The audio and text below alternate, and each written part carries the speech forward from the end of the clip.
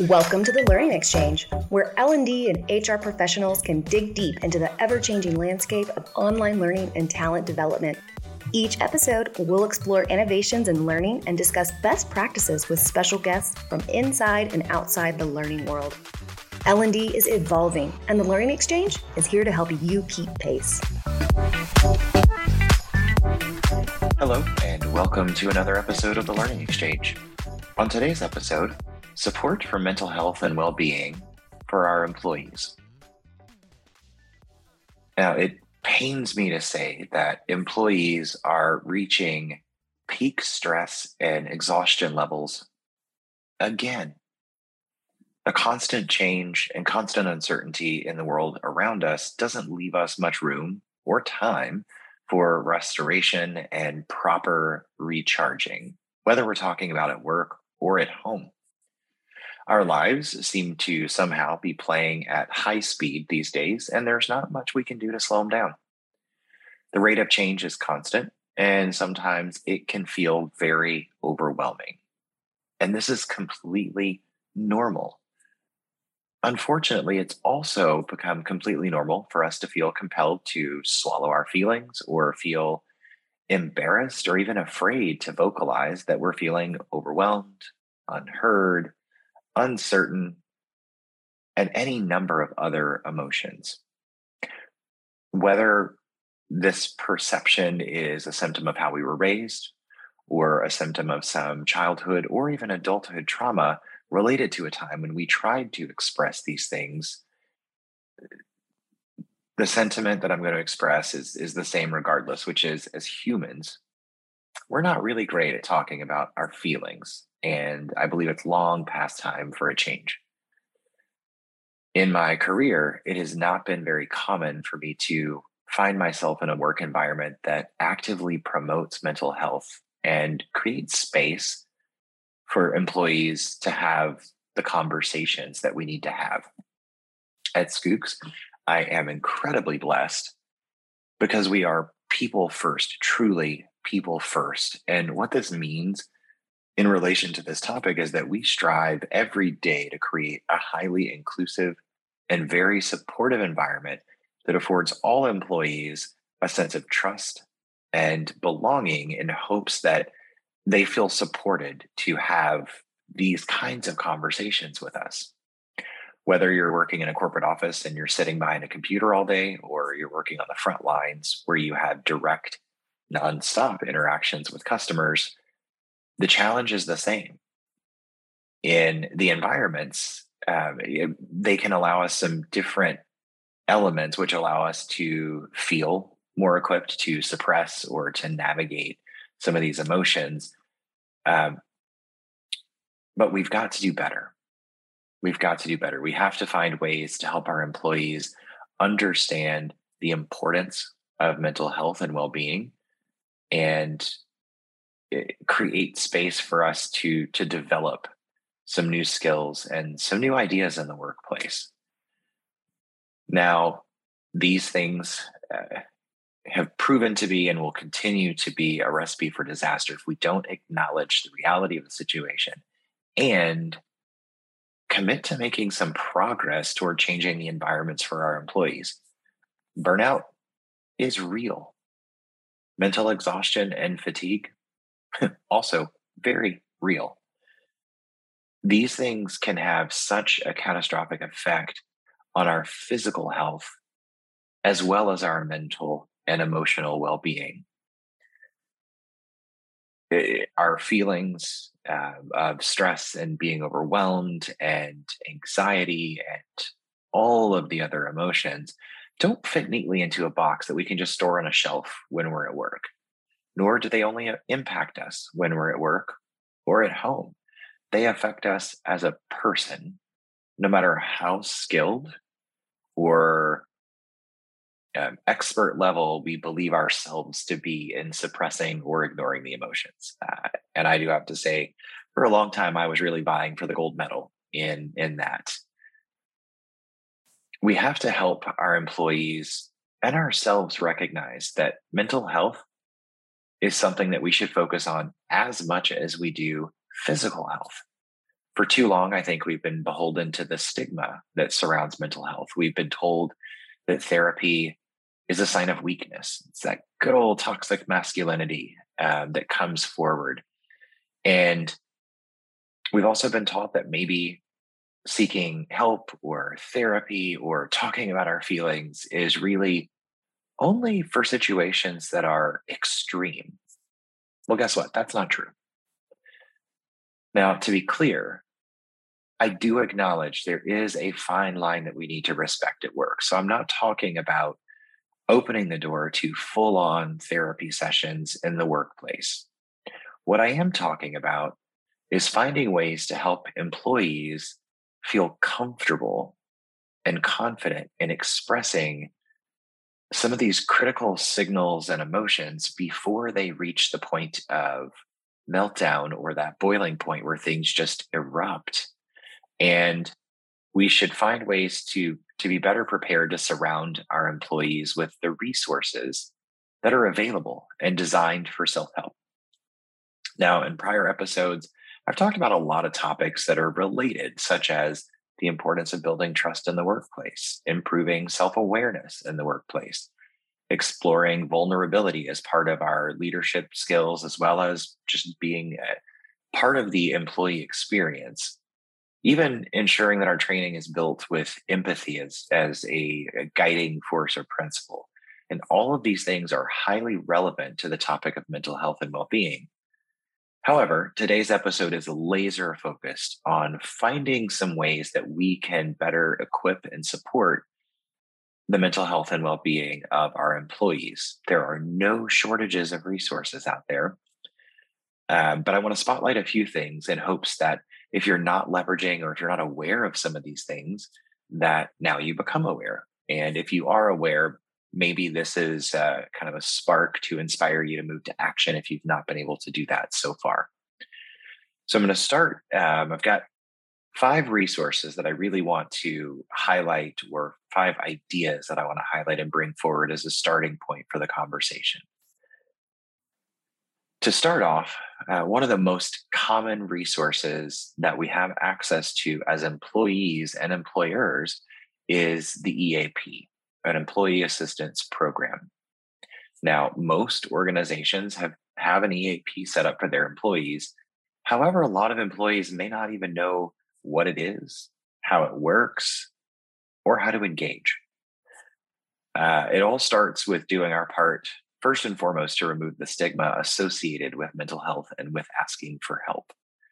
Consider possibly a periodic internal marketing campaign to help highlight the EAP and to reinforce trust that it's a safe space, that it is designed for your employees to, in confidence, to be able to express concerns or challenges and have a licensed professional help them navigate, whether it's through therapy sessions or through guiding them to a provider that can help with very specific circumstances.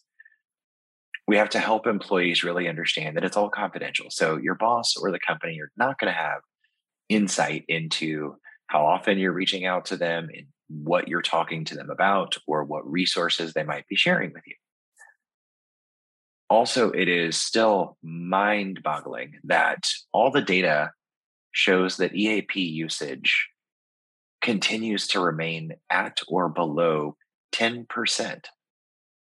This is not new. This has been this way for a long time. When pressed for more insight, employees often will cite the same reasons why they don't use the EAP program. First and foremost, it is a fear of retaliation. Secondly, it is this, whether it's embarrassment or pride, it is this feeling that I should be strong enough to handle anything. And lastly, they cite that they're just not sure what it is, how it works, or even how to engage. So there's a lot we can do here just to bring forward something like an EAP that we probably already have available. Now, another phenomenal resource I want to highlight is mental health first aid training. You can consider building your own, or maybe take advantage of an off-the-shelf program. I personally completed my mental health first aid training offered by mentalhealthfirstaid.org earlier this year, and it was a game changer. In 2022, there's now a lot of different ways you can experience the content. They have in-person sessions, they have fully virtual sessions, they have hybrid sessions. And in many states, the virtual sessions and the in-person sessions are completely free. They have them targeted for adults as well as for youth.